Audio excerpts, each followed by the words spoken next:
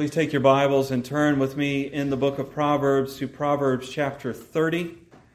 We are looking at the next section in Proverbs chapter 30. We will look at verses 10 through 16 today. And the author of these sayings of Agur has done an interesting thing with numbers. He has compiled for us a series of 4 proverbs, some of which are interrupted by another proverb that seems to stand on its own but ties itself in. Some of these series of 4 proverbs, like the verses we'll look at today, 10 through 14, are unnumbered. Other proverbs, like the ones we'll look at in verses 15 and 16, are numbered in a way that shows intensification or points us to the fact that they are numbered 4. He'll say there are 3 things. No, there are 4. It's not that he changed his mind mid-sentence. He's just trying to highlight the progression of the number 4 for us in these particular proverbs. And so we'll see groupings of 4 as we go throughout this, 2 of which we'll look at today. So follow along, take up your Bibles, and follow along with me as we read Proverbs chapter 30, beginning in verse 10. Do not slander a servant to his master, or he will curse you and you will pay for it. There are those who curse their fathers and do not bless their mothers, those who are pure in their own eyes and yet are not cleansed of their filth, those whose eyes are ever so haughty, whose glances are so disdainful, those whose teeth are swords and whose jaws are set with knives, to devour the poor from the earth, the needy from among mankind. The leech has 2 daughters, give and give, they cry. There are 3 things that are never satisfied, 4 that never say enough. The grave, the barren woman, land which is never satisfied with water, and fire which never says enough. Let us pray. Triune God, Father, Son, and Holy Spirit, you are the God who probes our hearts and shines your holy light on our sinfulness. You are the God who, through his Son, has given us grace as revealed in your Scripture. And the Holy Spirit illumines our sinfulness and his grace and brings us comfort in the grace that is ours. So as you illuminate this passage today, show us where we fall short and lead us to repentance and restoration. We pray this in Jesus' name. Amen. So I've come to the realization over the last few months that I do not believe that we any longer live in a capitalist society. Now, for the record, I don't think we necessarily live in a socialist society either, although we may be trending that way. And also, for the record, socialism isn't the only economic system that finds itself opposite or opposed to a capitalist system. I don't think we live in a capitalist society anymore, because when we think of capitalism as described by Adam Smith or Ludwig von Mises or Friedrich Hayek, in the system described by these men, there is a sense of community care wrapped up in the economic system. Business endeavors and economic endeavors should benefit the whole community, not just me. But somewhere in the late 20th century, which just feels really odd saying late 20th century, but somewhere within the late 20th century, I became the focus of economic growth rather than we. We changed from a we to a me, and this system ushered in a system called consumerism. Instead of businesses spending and bringing benefits to society, business and spending now exists to fill my need to consume. And if it benefits the society, great. If not, well, at least I got mine. Consumerism is built on the reality that the heart cry of humanity is gimme, gimme, gimme, and then gimme some more. And the sad reality is that this is nothing new.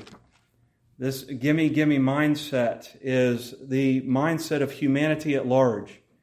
And it is also a descriptor of sinful patterns in our life. And our author today in this passage points to the reality that sin consumes. And in pointing to that reality, he points to our need to guard against the consuming nature of sin. Our author today begins with a warning not to meddle. Verse 10 says, "Do not slander a servant to his master, or he will curse you, and you will pay for it." The warning here, which seems a little bit out of place until we really kind of consider how it fits in with this idea that sin consumes and we need to be on guard against the consumptive nature of sin. This proverb reminds us that when we see somebody within his household having stress, we need to weigh the cost of interjecting ourselves into that distress without being invited. Have you ever watched a pair of siblings, a brother and a sister, or two sisters or two brothers, just absolutely going at it, arguing and seeking, looking like they're just tearing each other down, ripping each other to shreds? I see some brothers and sisters in here smiling. And if you ever saw it as an outsider, well, you know what? I know how to fix this problem for this brother and this sister that are just, going at it. And so I'm going to walk into this difficulty and I'm going to help them fix it. I see some of you shaking your heads. What happens? Brother and sister, instead of being enemies, are now allies, and you're the one that is consumed by the argument. And so Solomon or Agur here, the author, is warning us that you do not interject yourself into a family squabble, into a household squabble, without the danger of being consumed by that difficulty. He reminds us that servants here are actually members of the household. They are not just employees. They are not just slaves. They are under the care of the master. And so you don't go to a master and you don't say, "Hey, let me tell you something bad about your servant or your child or your spouse," because you will be consumed by that household as they gang up against you to defend themselves.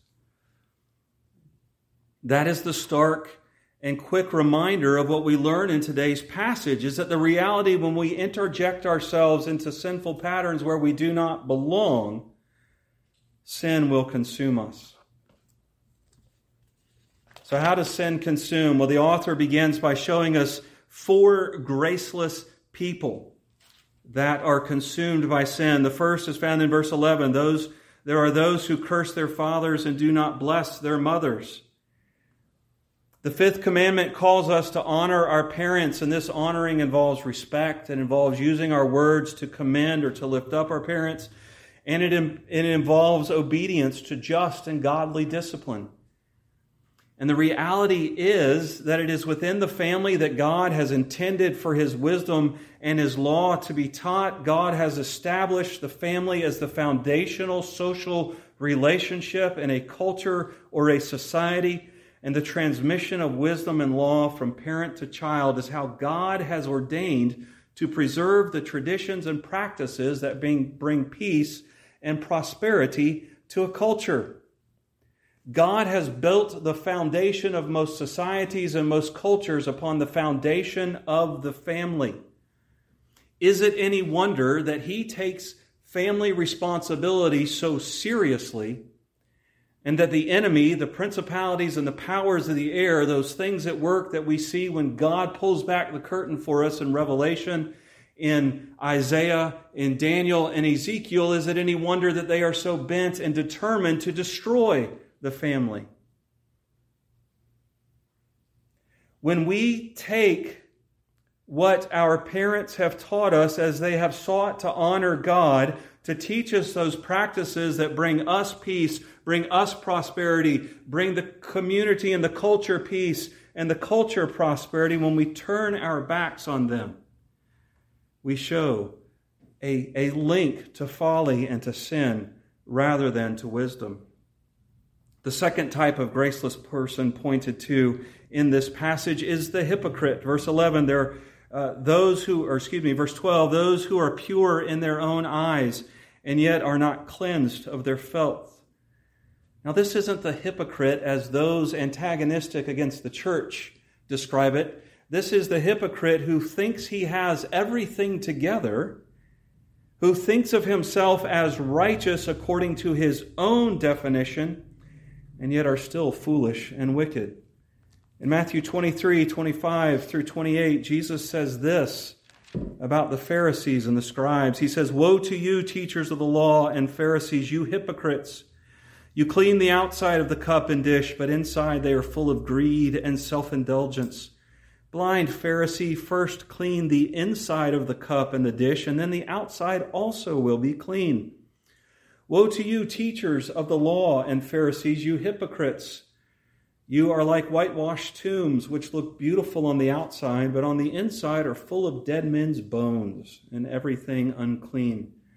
In the same way, on the outside you appear to people as righteous, but on the inside you are full of hypocrisy and wickedness."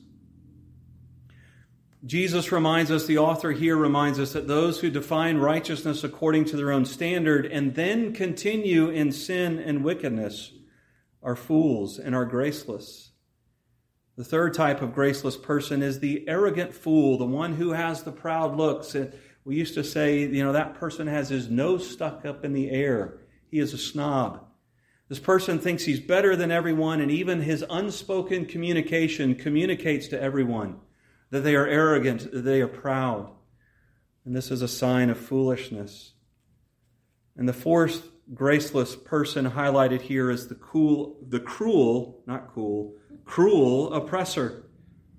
The cruel oppressor is those whose teeth are swords and whose jaws are set with knives. They devour the poor from the earth, the needy from among mankind. They are so consumed with a desire for the things of this earth that they will take even from the poor and from the oppressed. And so before we move on to see the consumption that this sinful patterns in your life gives, I think we need to see that this is a pattern. There is a progression from graceless person number 1 to graceless person number 4. We begin with the rebelling against our parents, whether you are the rebel who never grew out of the terrible twos or the dutiful daughter who turns your back on the wisdom and law taught to you by your parents the first chance you get. The rejection of the wisdom that our parents have taught us is typically the beginning of the walk toward folly and sinfulness. Somewhere around the same time we move from a capitalist to a consumerist economy, we also move from a definition of critical thinking being we get all the information from both sides, we sift through it for ourselves, and we come to an informed conclusion. We move from that to a definition of critical thinking being the rejection the rejection of everything that culture teaches. In America, this meant the rejection of the moral foundations of the Judeo-Christian ethic. But when you reject the foundations of morality in a culture, you have to redefine what is moral, what is right, what is wrong, and then you can move to the second step in the process where you declare yourself to be righteous because you have defined what is right and wrong, and yet you are still full of sin and filthiness.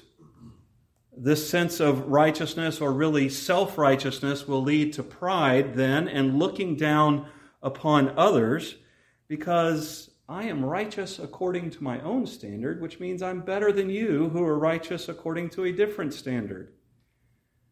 And then we justify further sin and the consumption of those who do not have, taking from them so that we can get more and more for ourselves. And what does the author say about these sinful practices? He pulls no punches. He says these sinful practices are like the leech, who give and who give, or who cry, give and give. I've never had this particular experience, but I've read of other people that have gone swimming in a river and they come out and they have these slug-like things stuck all over their body. What are they doing? They're leeches that are sucking blood. And when will they stop? Never. They will continue to suck blood from you until it's either all gone or they have died.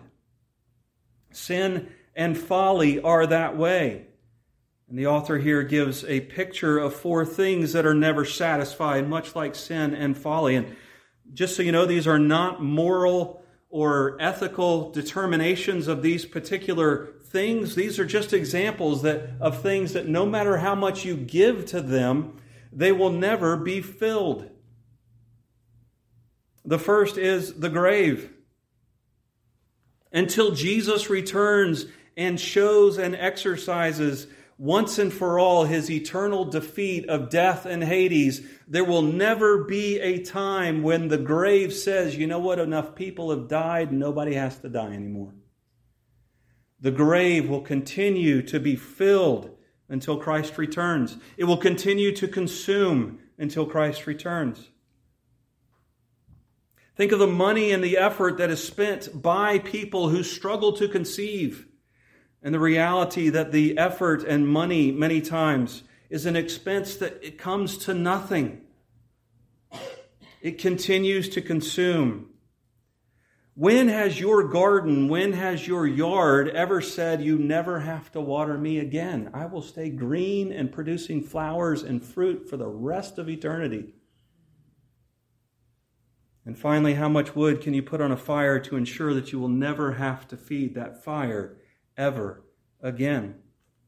These are things that no matter how much you give them, they will continue to consume whatever it is that you feed to them. And the warning here is that sin will always consume more and more. It is never enough. Do you struggle with greed? You will always sell your soul for $1 more. Do you struggle with pornography? You will find yourself watching stuff in the future that you consider abominable today. Do you seek fulfillment in relationships? You will feed love and affection into those relationships, and you will still battle rejection and loneliness. Brothers and sisters, no matter what you feed sin, it is never enough. It will always demand more and more of your soul, of your conscience, of your relationships, of your money. Whatever you are willing to feed into your sin, it will take all of it. Children, beware the temptation to turn your backs on the teaching of your parents. The sin that you walk into in doing that will consume you. Parents, beware of putting all your hope for meaning and satisfaction in your children or in your grandchildren. They will consume more than just your pantry.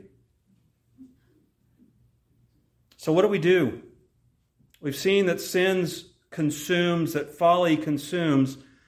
How do we respond in light of the reality that sin and folly consume? Well, if you find yourself stuck in that cycle, that consumptive cycle of sin, I encourage you to go back to verses 1 through 9. Look at how when the author was brought to a sense of weariness because of his sin, that he admitted who he was before God. He admitted who God was, and he confessed and repented and turned back to a pursuit of wisdom, to a pursuit of holiness. Listening to God, hearing what God has to say, and asking God to keep him from falsehood, from sin, and from folly. But what do we do about this consumptive cycle of sin within our own world?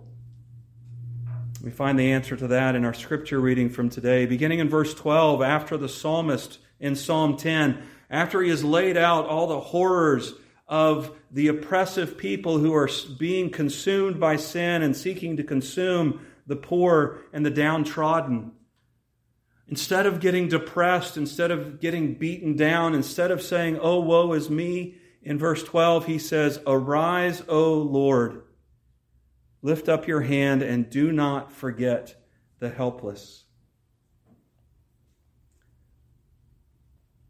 Oftentimes when we seek to right the wrongs of this world, we take action, which is not necessarily bad, but we take action and then we get 5 or 10 steps into whatever particular action we're taking, and we say, "Oh yeah, by the way, God, if you want to come along and join me, that'd be great. Maybe you could lend a hand." The psalmist here says, no, you start with God. You start with the reminder that God sees and God cares.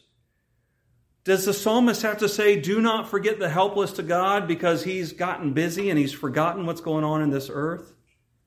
No, he's calling God to act. He's calling God to work on behalf of the helpless. He's taking his passion, he's taking his anger for this evil that he sees in the world, and he's going, why does this happen? Why won't you stop it, oh God? But I know that you see. I know that you consider it. I know that you have taken it in your hand. The victim commits himself to you, and you are the helper of the fatherless. Break the arm of the wicked and the evil man. Call him to account for his wickedness that would not be found out. There's a section of Psalms called the imprecatory Psalms, and some Psalms have imprecatory parts to them. This is one of those. I have to be careful with what I'm going to say, but you and I do not pray the imprecatory Psalms enough. God, there is evil in this world, destroy it. God, there is harm and oppression in this world, destroy it. God, sin and sinful people are consuming other people, destroy them. Punish that sin, punish that wickedness. Come down and break the arms, break the strength of those who oppress. According to your will, according to your glory. And if you see so fit to allow your judgment, your breaking of the arm to fall, instead of on that person, to fall upon the cross, help me to glorify you in that as well. We don't pray for God to intervene in the life of the oppressor enough. We don't pray for God to break the cycle of oppression enough. We think of prayer as something that we add on to something that we do just to make sure maybe God tags along. But God says, no, start with prayer and see what I can do through the work that you choose to do, the work that I lead you to. The consumption of sin will leave us empty. And yet it is the cross that fills us with what we hope sin will. The pursuit of trying to break the arm of sin in the world on our own will leave us broken. But it is the power of God in the cross that will lead us into a place where God hears and He answers through us. And then the psalmist praises God. The Lord is king forever and ever. The nations will perish from this land. You hear, O Lord, the desire of the afflicted. You encourage them and you listen to their cry, defending the fatherless and the oppressed, in order that man who is of the earth may terrify no more. All the wicked systems of this world, all the consumption of sin in this world will fade away. It is temporary. Whatever grip sin has on you today, whatever sin you are wrestling with that you think it has consumed me for years and it just won't go away, I'm stuck with this forever. No, you're not. Sin's reign is temporary, and it will perish from this land. So praise God in the midst of your wrestling, that He hears and defends the afflicted. Pray to the God who judges the wicked. Pray to the one who can break the cycle of destructive consumption that sin brings on a culture or a country bent on rebellion and sin. And then work. When we forget prayer, we take the burden on ourselves, and that will consume you. Without prayer, all of your work for justice in this world will never be enough. Without prayer, your work is built on your work is built on the foundation of God's eternal work to alleviate suffering and injustice in this world.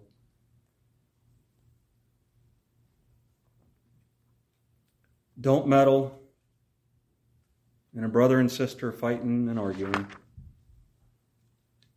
Beware that sin consumes. And begin your work against the consumptive power of sin through prayer.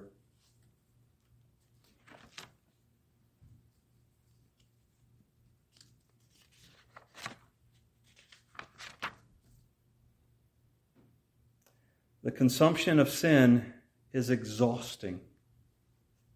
Whether it is you consuming or sin consuming you, or the combination of the two, the consumption of sin is exhausting. The more we try to pull into ourselves, the more it eats away at us, the more exhausting it is just trying to keep up the facade. It is into that reality that God spoke the words, "Take my yoke upon you and learn from me. For I am gentle and lowly in heart, and you will find rest for your souls." Jesus has broken the consumptive cycle of sin. And by resting in Him, we have the strength to break it in our own lives and to see His glory as He breaks it in the world around us, whether now or in eternity. Let's pray. Our God and Father above, we do thank you for this warning that if we are not careful, sin will eat us alive. We thank you as well for the cross that gives us the power through the Holy Spirit to break that consumptive cycle and to find rest and fulfillment in you. Lord, as we look at the world around us, help us to pray for your power in the injustices, in the consumption of sin that we see in our own lives. Help us to turn to you in repentance and to be refreshed and refilled. We pray this in Jesus' name. Amen. So as we go today, take this blessing upon you. Now may our Lord Jesus Christ Himself and God our Father, who loved us and gave us eternal comfort and good hope through grace, may He comfort your hearts and establish them in every good work and in every good word. We pray along with the saints, come quickly, Lord Jesus. Amen.